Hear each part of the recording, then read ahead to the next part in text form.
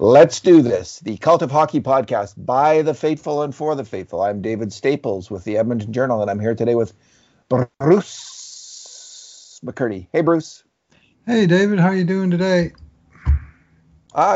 Good. A cold day in Edmonton. I went skating at Victoria Oval today, Bruce, and man, I could not get my feet to warm up no matter how hard I tried to skate. But chilly out there. But the Oilers heated it up, Bruce. They scored 8 goals in an 8-5 victory over the Ottawa Senators. They are now one game below the magic mark of real 500 in the NHL. And I don't know if getting to real 500 would give them enough points to have a playoff spot, but it'll be huge, Bruce, if they can get back there after a pretty iffy start to the year in a lot of ways. Big win, and they just got to keep it up. What was your take on the game? Well, I kind of saw what I expected to see. You may have remember me kind of emoting over this game earlier in the week as to how it was going to be tough for the Oilers to come back on without a day off between games after over 2 weeks of a day off after every game, and also how it would be a big effort on Saturday against Toronto. It might be easy to take the Senators lightly, and that I thought they needed to score a bunch to sort of outscore their mistakes, and basically that's kind of how it worked out. Thankfully, the goals started coming early and often, and the Oilers' devastating power play took care of business with 4 consecutive goals on their first 4 chances, and they were running with the lead all night. How they protected that lead kind of left me cold at times, but I was expecting sloppiness, and I got sloppiness, so I guess. Reed Wilkins tweeted out, Reed Wilkins of Ched tweeted out, Bruce, that the Oilers in their last 14 games against Ottawa and Edmonton were 12-2. Yeah. 12 losses and 2 wins. So 6 straight wins by Ottawa. It's the first time Edmonton beat Ottawa since like 2013 or something. Shocking stat, but it was almost, in some ways, I think it was good to go with Stuart Skinner in net because of that. Because you got to. It's almost like you had to shake this team up a little bit. Like, this is a big game. This is a must-win game. Although they might have realized that anyway, given their place in the standings. But having Skinner in net, I think, might have increased their urgency a little bit in the game. So, Bruce, this is our 2 good things, 2 bad things, and 2 numbers podcast. Because it was a win, we'll go with 2 good things each. I think you mentioned your first good thing already, but tell me a little bit more about the power play. What wasn't there like? That is my good thing. I forgot about that, but yes, of course it was my good thing. 4 out of 4, and they were just deadly. Ottawa just couldn't handle the Oilers' supreme first unit at all, either the 1A or the 1B unit. I was happy to see Alex Chiasson back in the lineup and back on the power play. And his version of the power play involved 2 goals that the goalie couldn't see because all he could see was big 39 on Alex Chiasson's back right in front of him. And then the James Neal version of the power play scored a goal by James Neal going to the edge of the crease and cleaning up the mess. And that was a nice goal as well. So you look at the stats and you'll see James Neal with, that goal plus another one at regulation, and Alex Chiasson with nothing. But both were effective on the slightly different versions of the power play. And then, of course, outside of them, the big 4, really, with Tyson very heavily involved tonight. We're making the puck sing and dance and emphasizing it with a goal horn at the end of the tune. It was pretty awesome to watch how they went to work. And even on those power. A couple of them worked right away, and a couple didn't. But they got a great chance, like one where Barry rang one off the post, and the Oilers were able to recover the rebound, work it around for another great chance. And this time, I think that was the one Nuge buried into the top corner over the goalie's shoulder, and they were executing, and obviously four in a row is an exceptional night's work, no matter who you're playing against. McDavid had 8 grade A major contributions to grade A chances on the power play. Bruce, 8, which is that's a hell of a game. And how many at even strength, by the way? Just one. Yeah, his line was. Yeah, that line's not. I'm not loving that line. Anyway, Chiasson had on 2 goals. We so far, we've credited Chiasson with screening the goalie on 2 of the goals, on Barry's goal and on Nuge's goal, I believe. Yep. And Neil scored. So these were elements of the power play that weren't working previously. Chiasson and Neil had not been effective early in the year, and neither had Tyson Barrie. We hadn't even seen that great shot very much, and he unleashed it today. And man, that was about time and great to see. So that was a huge relief to me to see Tyson Barrie actually get it done in the power play. But so good for him. Bruce, my first good thing will be the play of 2 players who are this was William Lagesson's second game this year for the Oilers, and Gaetan Haas's first. And regular listeners of this podcast will know that I have made numerous impatient references to hoping that Gaetan Haas will get back in the lineup. We've been seeing him play in Europe. We saw him play last year. And frankly, the more I've seen of Kyle Turris, the more that impatience grew. But what Gaetan Haas has to offer as a hockey player is speed and smarts. He is a very fast hockey player. In terms of the Oilers forwards, there's not many there's McDavid, who's faster than him, but it's a very small list after that.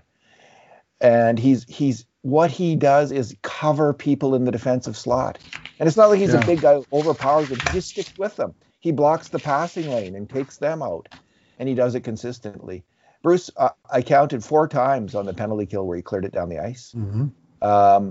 He played his A game. I was worried after COVID that he wouldn't be able to do so, but he was out there flying.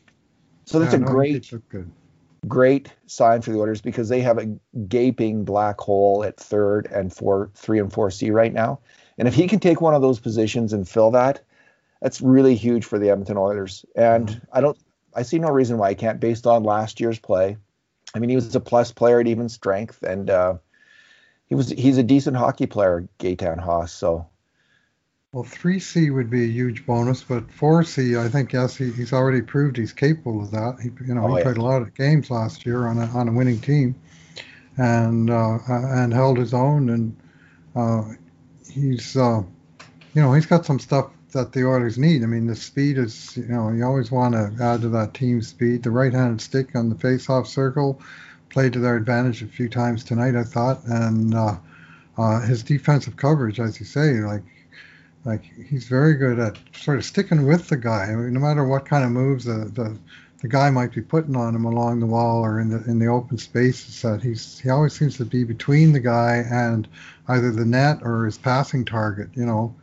He's in the lanes, and he's got a very good understanding of the lanes, which is it stands out compared to some of the players on Oilers' bottom 6. And we'll get to that in a little bit. So Lagesson, we've never seen him play his A game in Edmonton yet. I think he played a handful of games last year, played one game. This is the first time, like, you and I have seen this William Lagesson play in the AHL. Yep. We saw it consistently. We saw this William Lagesson play in Sweden. And there was a lot of controversy when the Oilers decided to protect William Lagesson over Anton Forsberg. Yep. And rightly so. I mean, that still might come back to haunt them, that move, losing Forsberg in the waiver draft, the goalie over the defenseman. But Bruce, William Lagesson can play in the NHL. I have said that for the last 4 or 5 months, or last year, watching him in Bakersfield. He can play in the NHL, and I thought tonight that he showed that. He's a tough, smart defender who can move the puck a bit, who's got decent mobility, and I thought he had a strong, I think he had a good game. I don't know what you're gonna give him. I'd give him a 7 on that game, 7 out of 10. It was a good game. I'm just going to check to see how many mistakes he made. 1 mistake on a great A scoring chance against. So he was pretty much like in a fairly wide open game. He was playing really safe, almost error-free hockey. His partner struggled a little bit more, and we'll get into that. But I liked William Lagesson's game. Do you have your Yeah, Lagesson. I mean, my one criticism would be that pairing had nothing going on offensively. Like the Oilers only had one shot on net all the time that he was out there. But that said, it wasn't his job, and especially when you have Chris Russell on his wrong side as a partner, you're not expecting the unit to do a great amount of attacking. But they held their own. He won quite a few one-on-one battles, eh, Lagesson? He did. He's tough to In get front of the along. net, he did. In front That's of what the I net and noticed. along the boards, yeah. Yeah. Yeah. And that was the standout to me. I haven't seen him like in a real good way in that capacity, at least not as good as I saw him tonight. So, yeah, he will get a positive grade for sure. What is your second good thing? Well, I got to tip the hat to old Leon Draisaitl there with his 6 assist night. I think it was it 3 in the first period and 3 in the second period? I think that's right. And yep.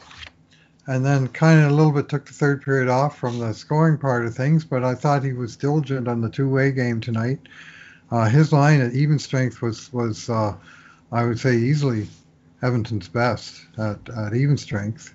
And on the power play, obviously he is a big component on that deadly power play. I think he got three points at each discipline.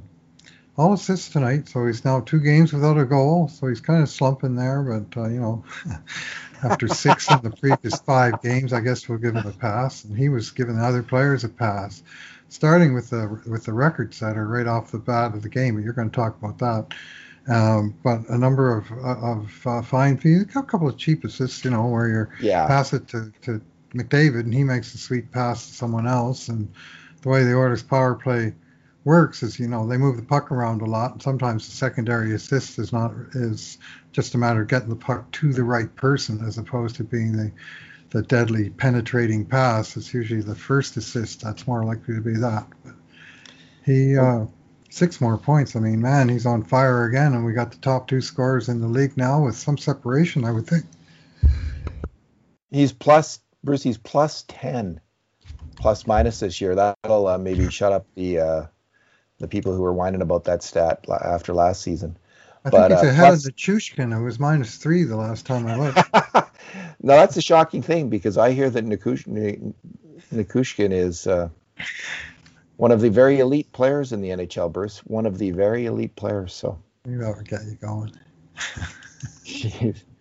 So, his line has actually had a lot more success and chemistry than McDavid's line at even strength.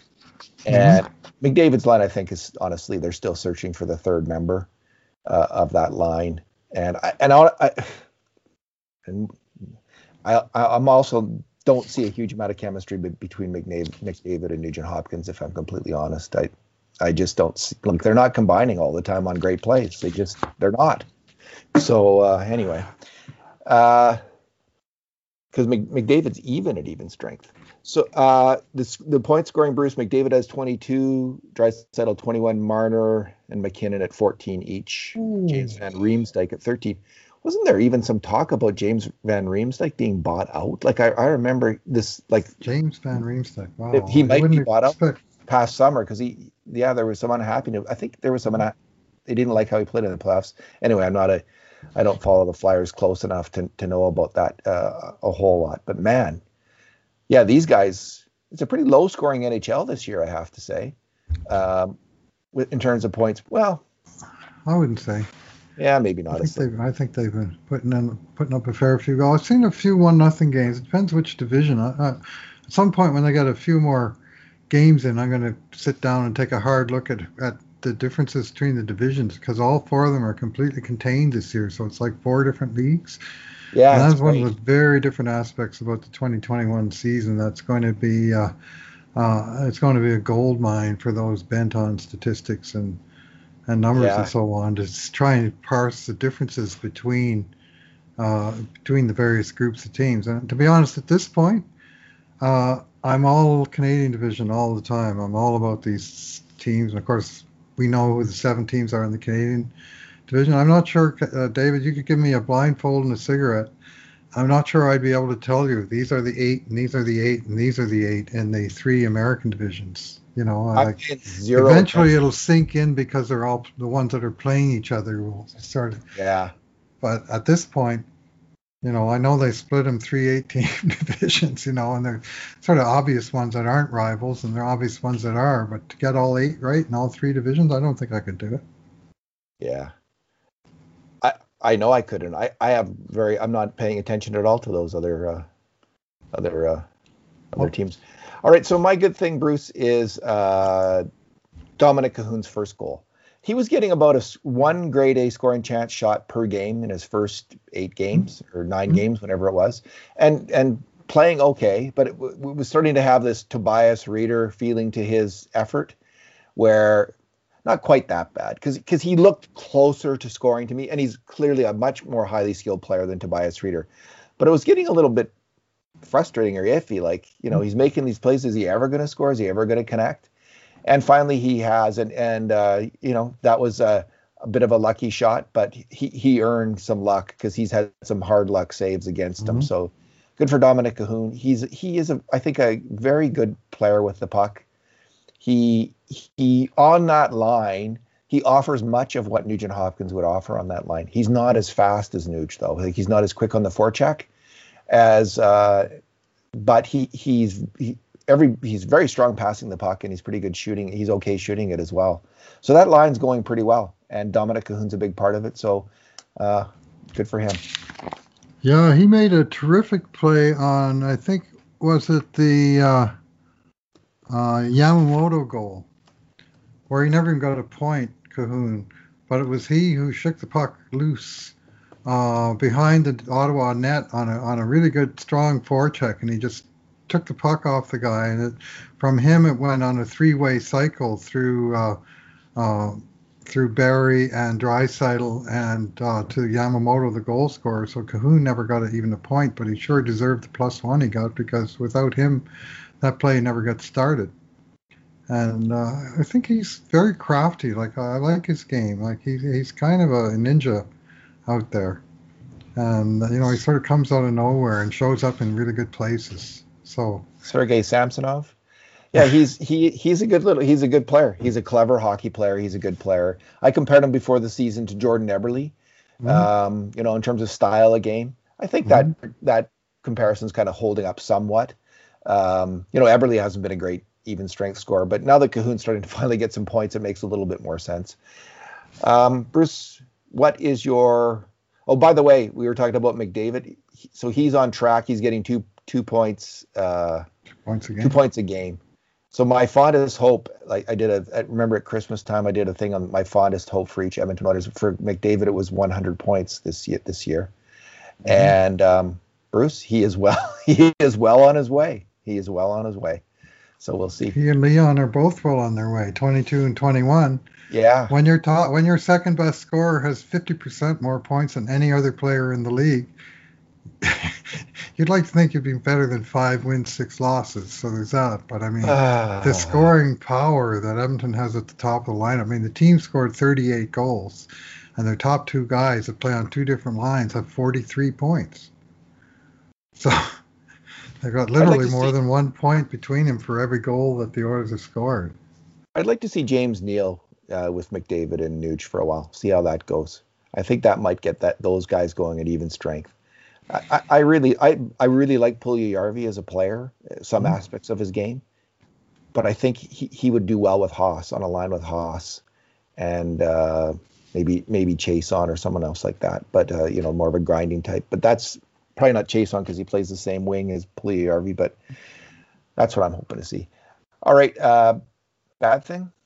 Yeah, again, not too unexpected in that.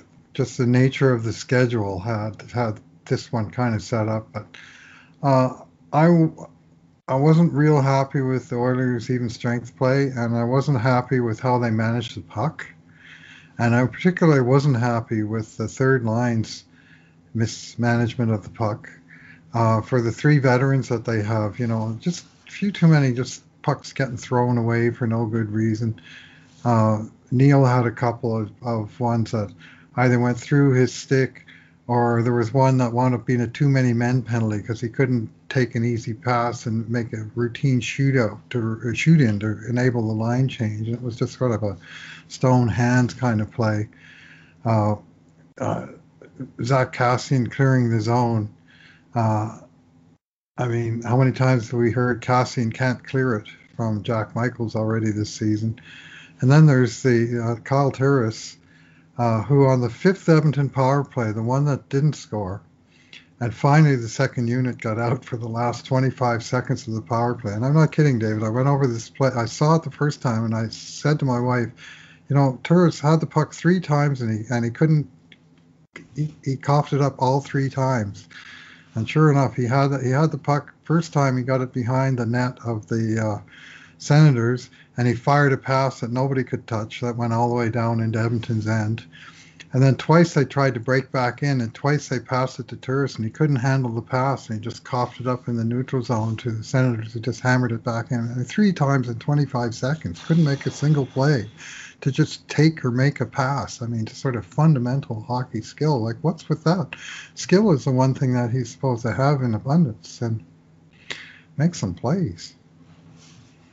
Bruce, he should be benched. He should be in the press box next game on merit, and it's not even close. He made 4 major mistakes on grade A chances against this game.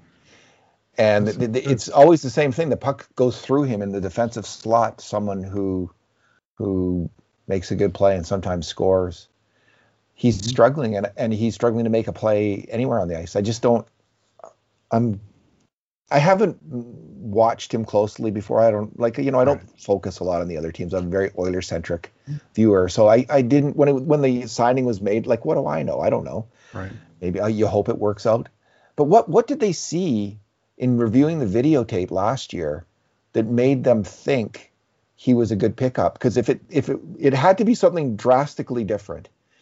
So couldn't have been that different, because Nashville bought him out for 4 years remaining at $6 million. So they're eating $2 million a year for 8 years for him not to play there. Well, you like to think, and sometimes you often do see, a player coming out of a buyout getting re-signed at a much cheaper rate, A, because he's already getting paid, and B, he's suddenly looking for a job. And he, at the lower rate, he turns out to be a pretty reasonable player for that second team, right? Like, I mean, we saw it last year. I think Tampa had a couple guys, Bogosian, and that worked out not too bad. At a lower rate of pay, that was more along. And you're thinking, like, a guy that was deemed to be worth $6 million a year for 6 years by David Poile, who's a pretty sharp cookie as a GM there in Nashville, and all of a sudden, there he is on the market. And the first day they snapped him up, 2-year deal. And the price seems reasonable enough, but we got to see something tonight. Now, to their credit, that line did score right off a face-off. There was a face-off win by Turris. Yeah, quick shot by Neal. Good quick screen by Kassian and in the net. And the rest of the game, like, I think the shots on net when those guys were out there were like 4-12 for Kassian. And what else we got there? Turris 4-11, Neal 4-9. Like, the play was in their own end. They weren't defending particularly well, and they weren't managing the puck, which goes back to my original point. Like, get the puck out, get it deep. When you got a 2 or 3 or 4 goal lead and you're just trying to kill the clock, get the darn thing, do the Ryan Smith thing, man. Get pucks deep. Here's what I wonder about Turris, Bruce. Is he in shape? Like, this is my last question about him, because he just doesn't seem quick enough right now. And so my hope is, I don't know if they are going to send him to the press box. He's a fairly major signing, but I think it's certainly warranted at this point. Drew Shore's been playing better, and Haas is a better player than Turris is. Changes the equation for sure. So Haas is an option. Yeah, having Haas is an option. So, but give him, if it is a conditioning thing, and I don't rule that out, give him a couple weeks and just, buddy, just get in shape, get faster. You got to get faster. And maybe that'll help.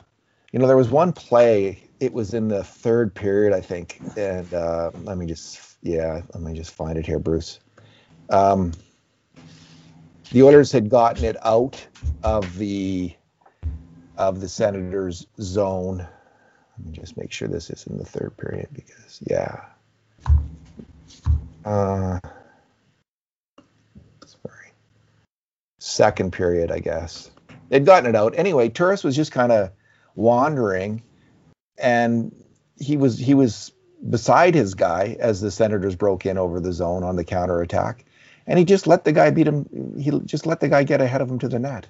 Like, that's just not acceptable, and I don't imagine Dave Tippett is going to find that acceptable. No. So anyway, we've been beating up on this player enough. I hope he can find a way to turn there's it some around. reason for it. There's something that he can do to turn it around, because so far it's just not been very impressive at all. And whether he's dragging the line down or whatever, I mean, that line, you'd like to think a third line with three well-paid NHL veterans with hundreds of games under their belt each would be able to at least hold their own in their part of the game, if not dominate it to some extent. But we're not seeing much domination from that crew. And it's going to cost the Oilers when they play good teams all year long if they can't figure this out. And maybe that means it has cost them all year, and it will continue to do so. I mean, Tippett's already taken Turris off the PK, right? So essentially, did he even play tonight on it? I thought he was out for one of the Ottawa power play goals, but Nuge and yeah, he was on for the first. Well, it was even strength. My bad. That was an even strength goal. Yeah, no, I don't think he was, Bruce. Okay. So my bad thing, Bruce. Adam Larsson. I've been defending him all year, and I continue to defend him. I think he's a good hockey player, solid defensive defenseman. He had a couple groaners though tonight, which will add plenty of fuel to the fire of the many detractors at this point, or at least there's a number of loud ones. I don't know how many there are. The first one, Caleb Jones bites at center ice and loses a battle, so there's kind of a 2-on-1 with McDavid tracking back. Then Larsson goes for the block shot. I think it was Drake Batherson shooting that one. And from the high slot, Batherson wires it in. Was that the goal? That was the Brady Tkachuk goal. Was that Tkachuk? Yeah, it was the Brady Tkachuk goal. Yeah, and Larsson kind of did the reverse starfish, where he went down, but he actually slid back and away from the shooter, and he actually gave him some room to let fly over him. Well, he was trying to stop the pass. He thought a pass was coming, Bruce. He thought he was blocking the pass because he didn't see McDavid tracking back as fast. Mm-hmm. And so that's why he slid where he did, I believe. But, and maybe Skinner should have had that shot. But I mean, nobody defended it. They just backed away from the guy, really. Yeah. So. No, I marked it as an A chance, so I guess I thought it should have. It was a wicked shot from between the circles, but it was. And then Caleb Jones made a real bad read outside the blue line. I think it was. It got beat. Yeah. And then it was cluster from there. Then the second mistake was late in the game when the young German attacker for Ottawa, is it Stutzle? Comes down the wing and just burns around Larsson. Just absolutely walks Larsson. And from a fairly sharp angle beats Skinner as well. So it wasn't a great moment for Skinner, who had some good saves, but as Louis DeBrusk said at the end of the game, probably some that he would want back. I would concur with that. But Larsson looked, the people who say he's too slow for the modern NHL, that might be Exhibit A on their highlight reel of moments when he has looked kind of slow. If you force the guy wide enough that he has to shoot from below the dots, though, your goalie has to be big and square to the shot. Like Skinner was right back hugging his post when there was really nothing else for Stutzle to do but shoot the biscuit. Yeah. Read the play, cut down the angle. Yeah. And there was, it was a great shot, but I mean, the top corner was there, and from that angle, really, he should have had nothing. So. I mean, if the guy beats the defenseman wide and then is able to cut right in and make a deke or a play from in front of the net, or if he beats a defenseman wide and he's far enough out that he can get a shot from a good angle, then it's more on the defenseman. Larsson did look a bit clumsy there, and Stutzle looked pretty fast and he exposed him pretty good. But in the end, that's one that the goalie's got to stop, in my view. I agree, Bruce. It's also one that Larson might want to. Oh yeah, he might want to have that one back, as I always say about the goalies. I'm very tired of that expression. And all the color commentators use it all the time, and they have for like the last 10 years. It's a way to let the goalie off nicely instead of saying, "How about he should have made the save?" He should have made the save. They don't want to be. They want to be nice. He'd like that one back. Yeah, all goalies would like all of them back. This just in. Indeed. All right. So, anyway, what's your number? I'm going to go with 19 and 6. Again, this is our man Leon Draisaitl in the face-off circle, just bossing the face-off circle to the rate of 76%. And in all situations, like they are using him as a PK face-off specialist. And it's beginning to look like the Oilers actually have finally, after all these years of Ryan Nugent-Hopkins and Andrew Cogliano and Sam Gagner and their 38% face-off woes, that they finally have a guy that not only can hold his own in the circle, but can better than hold his own. And on most nights, like that, it's none of them is like over 50% every night, I don't suppose. But Leon's now rocking 57% on the season. And he's in the top 10 of NHL face-off men of anybody who's taken a decent number of draws. Like there's a few guys that are 1-for-1 stuff that is meaningless, but of the regular centers, he's 8th or 9th in the league. I looked it up earlier, and he was over 123 wins, 90 losses. So that's a pretty significant separation between 50%. And obviously he added to that tonight, but he was well ahead of the curve even before tonight's game. And that's a good development.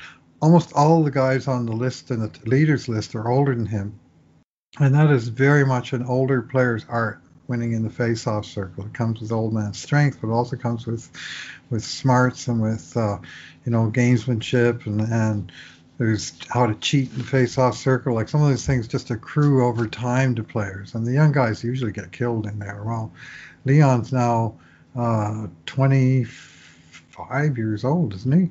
And he's not a young man anymore. And man, he's big.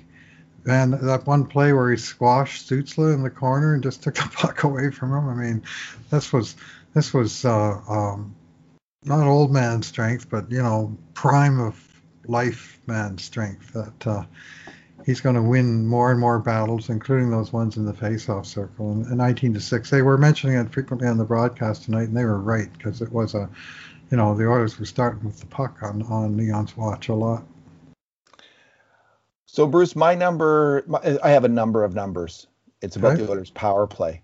So last Monday I wrote a post on the Oilers power play, and I mentioned, I know everyone's freaking out about this power play, and Tyson Barrie's not fitting in. But I said, they're getting as many chances as they got last year on a per-minute basis. The power play, even early in the year when they weren't scoring, they were getting as many grade A shots per minute as they were last year when they were the best power play in Oilers, one of the best power plays in NHL history. And one of the best power plays in Oilers history. First in the NHL last year, 29.5% success rate on the power play last year. So they were 25th in the NHL on last Monday overall in the power play. They were clipping it on an 11.5% success rate, Bruce. They only had 3 goals. So, but I said, listen, they're getting the chances. Everybody be patient. Yep. This is one prediction I am very glad, very, very, very glad came true. But I did not predict this would happen. Here's what's happened since then, Bruce. In 21 power play minutes since then, they've scored 9 goals. In 21 they have had 18 grade A shots since then on the power play, and they've scored on 9 of them. Oh. That'll rise the old shooting percentage. Yeah. So now, Bruce, they're at 28.6% success rate on the power play. And they're 10th. They're still just 10th in the NHL because it's early in the year and some teams have had tremendous success. Really pumping them in, eh? Yeah. So anyway, they did get it together, and it wasn't completely with patience with Tyson Barrie. I mean, they moved away from him for a game. I think maybe get everybody settled, get everybody. Yeah. And tonight Ottawa, their penalty killing. Well, of course it looked bad, but they didn't pressure the Oilers enough. They weren't on them. And you give these guys time on the power play, and they will score 9 goals in a week in 21 minutes of power play time. Well, last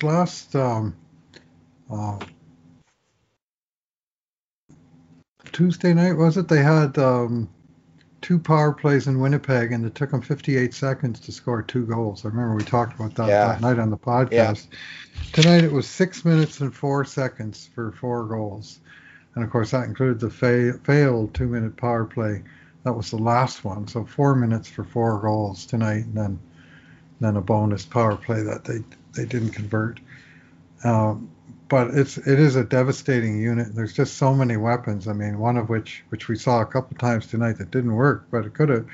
McDavid flying in on the attack on the rush, and usually power plays score off of possession plays as opposed to on the rush. But McDavid, as we've already seen twice this year, is quite capable of going in and doing it on his own.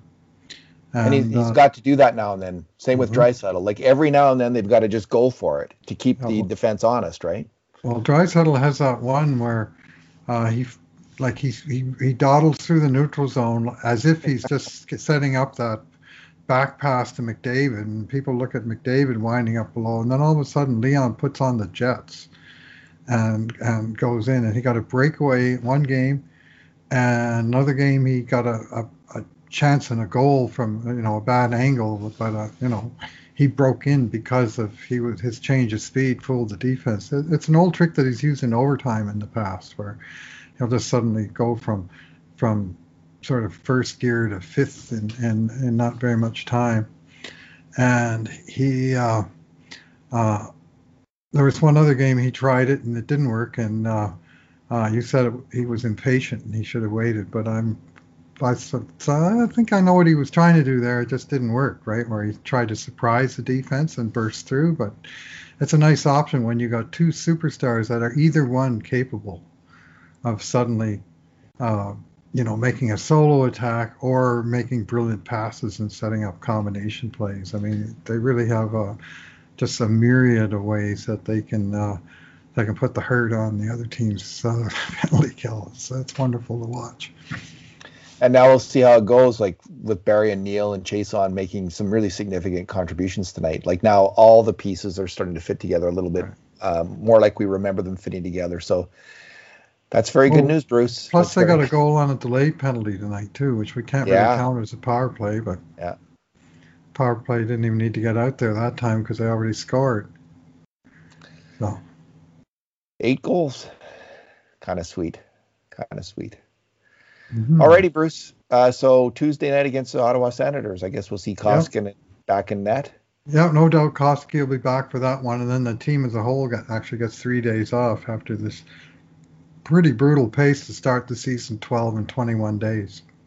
Hey, before the game, Bruce, would you have gone with Koskinen or Skinner? I would have reluctantly gone with Skinner over Koskinen. I thought that the odds of maybe Koskinen getting hurt from overuse. Right. Well, that was my main concern, more than any other concern, because he can't get hurt, so that's what I was thinking. Well, after the game on Thursday on the podcast, I was thinking Skinner would start tonight, and then last night after the podcast, I thought it would be Grosenick, just because the Oilers had gone to the trouble of activating Grosenick to be the backup last night, and I thought, well, there goes Skinner's chance. And I'm not quite sure what the thinking was there, because what it wound up doing was forcing them to move out another player to activate, Skinner. Like there's 3 goalies on the active roster for tonight's game. So they just moved Ennis to the taxi squad, and they have enough guys on if they can move that on a game-to-game basis. There's quite a bit of flexibility built in at the moment. Yeah. But I just don't understand what the point was of that sequence, and eventually they did go with Skinner, and he looked like a raw 22-year-old goalie, some real good skills. Like he made some nice saves in tight. And there were other times, where his angles weren't perfect or he lost his net on the first goal. His puck handling was not real sharp, just some of those edges that need to be filed off. And personally, I don't think we'll see him in the NHL again this season. No, and let's, to be fair to him, we shouldn't. He struggled at the AHL level. He needs more time in development. Like some people are saying, oh, Skinner's in, he kind of earned it. Like, no. This was a colossal screw up by Ken Holland that had us with his turn of events, Bruce, is the truth. And this was a big mistake. And I suspect they're going to have 3 goalies on their active roster for the rest of the year, because you can't risk losing Grosnick, I don't think. Because I think Grosnick is a proven AHL goalie. Like, he's had 2 years in a row where he's had a really good save percentage there. He's proven there. You can't risk losing him unless you get a better player back. So I suspect the Oilers are going to have 3 goalies for the rest of the way on the roster. If Colin cannot make the same mistake again, Bruce, because they got away with one tonight, frankly. And, there was a chance that was going to happen, that Skinner was going to come in. He's an inconsistent goalie. Sometimes he's hot, sometimes he's cold. Mostly last year at the HL level, he was pretty cold. But he did have those games, and he had an adequate game tonight. But they got lucky, and I think we'll. Well, they picked their spots, and they picked them well. It turned out that the Oilers could score enough goals to get away with it, and they gave him a ton of goal support right from the opening 8 seconds when Cahoon tied Wayne Gretzky all-time franchise record, fastest goal from the start of the game. The great one did it in Madison Square Garden in sometime in the 80s, early 80s, and I still remember watching it. I think it was just kind of a backhand tip in from in tight. It just sort of things went right off the draw. Tonight's was strange because there was actual whistle in between during the 8 seconds. That's hard to do, but it was a nice little feather in his hat. And just to riff a little further, it was fun to see the 3 Germans posing for pictures together: Draisaitl, Cahoon, and Stützle. Yeah, that's for a German hockey fan, that's just got to be, wow, we've never been here before. Yeah, I wonder. So if they have, let's say they do have 3 goalies on their roster, I can see the thinking they don't want to lose. Well, do they, Bruce? You could have 12 forwards. I mean, I'm not exactly sure of how all the, but if you want to keep, let's say, Lagesson and Russell and a goalie on your active roster, I mean, would you lose Chris Russell if you waived him? This is a good point. So. I think you could 100% get away with, you could waive Chris Russell with impunity. No one's going to jump on that contract. That's right. So he would be the one, and when he's not playing, goes directly to the taxi squad, like we've been seeing with several of the forwards. I mean, they really, I think, got that figured out with the forwards. I mean, this week, I wrote about this yesterday morning, all the moves they made, 5 moves on the forward line in 3 games. And every one of them went direct from team to taxi squad and back. And for Alex Chiasson, poor guy, was on the roster, but he was locked in that number 13 spot, and he couldn't get. So tonight he got in.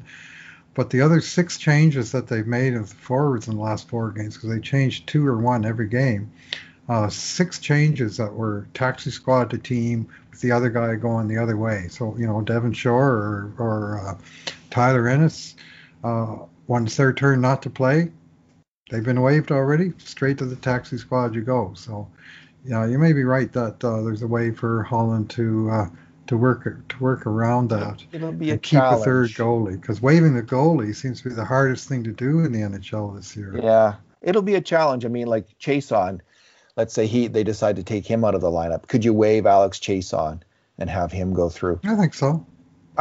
Probably, because he's earning $2.1 million. Yeah, $2.15 million. Like, there's not many teams that have the cap space, and there's not many teams that would say, "Oh, that's the guy that's going to put us over the top." Like, he's a good, useful player, but I think they would, and he's the one they didn't take a risk on waiving. But yeah, they could waive him. They could waive James Neal.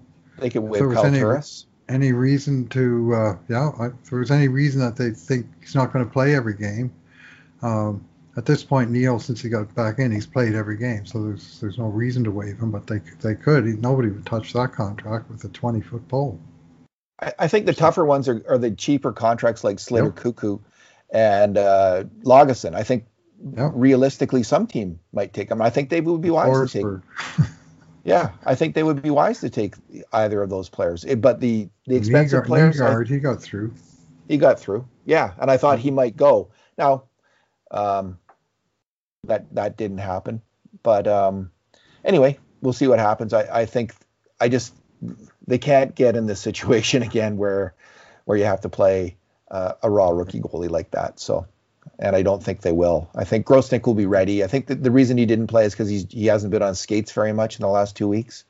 So I suspect. So I think he'll be ready the next time they have a back-to-back. When is that? It's like another 2 weeks. Yeah, when they're in Ottawa on the 8th and 9th, I think it is, Monday, Tuesday of like 9 days from now. Like they play Ottawa again this Tuesday. Then they have 3 days off. Then they play Calgary Hockey Night in Canada on Saturday. And then they go east and they play Ottawa back-to-back Monday, Tuesday. And I suspect that if Smith is not ready, which by then he's eligible to come off LTIR if he's healthy, but from the sounds of things, he's a ways off. And I honestly would expect them to give Koskinen one of the games in Ottawa, and I'm guessing Grosnick and not Skinner to get the other game in the second series in Ottawa, because by then the veteran will be more, part of the team. Like once he's traveling with the team and stuff, like the team literally met him on Thursday morning or something, like just the other day, right? So yes. What's with Mike Smith? Do we know? All I heard was a knee. He did something to his knee, and he did it, I think, possibly warming up to be the backup for the season opener, because they played Vancouver, remember, right away, back-to-back. And the first night he didn't play, and then the second day he didn't even participate in practice, or, of course, obviously the game. And he went straight to IR. So something happened apparently during that warm-up, and the whisper I heard was a knee, but there's other whispers, so who knows for sure. Have we heard anything more about Bear? Yes, they showed during the game tonight, and he got hit in the head by a puck. And he was sitting on the bench. Last night's game, they had a replay of it, and McDavid was playing the puck out in center ice, and one of the opponents tipped it, and it was one of these low line drive screamers that goes straight into the bench, and all the players ducked, and Bear was kind of at the end of the bench, and it gonged him right in the side of the beam. On the helmet? Yeah, hit him on the helmet. So they gave him tonight off as a precaution. They wanted to get, probably wanted to see Lagesson again, and thinking, it's a potential concussion thing. Don't mess around. Give him a night off. And we got other D, and let's reevaluate. Send him to specialists on Monday morning, kind of thing. But I'm hoping that it's just precautionary, and it would be the wise thing to do, and they did it, so that's good, and hopefully that's all it is, and he's ready to go again soon. He's the first pairing guy on this team. Remember when Tom Rennie got hit on the bench, and he suffered headaches and problems for a long, long time after that. Now, the fact that Bear was wearing a helmet, if it hit him on the helmet, that would hopefully make some kind of a difference. But they missed Ethan Bear's defense tonight, Bruce. Like Tyson Barrie had a good game on the attack, but Tyson Barrie and Nurse had some pretty iffy moments behind their own blue line. And Ethan Bear is just a very steady, solid defensive player. So, they miss him. Tyler Bunds, that's the other one, David.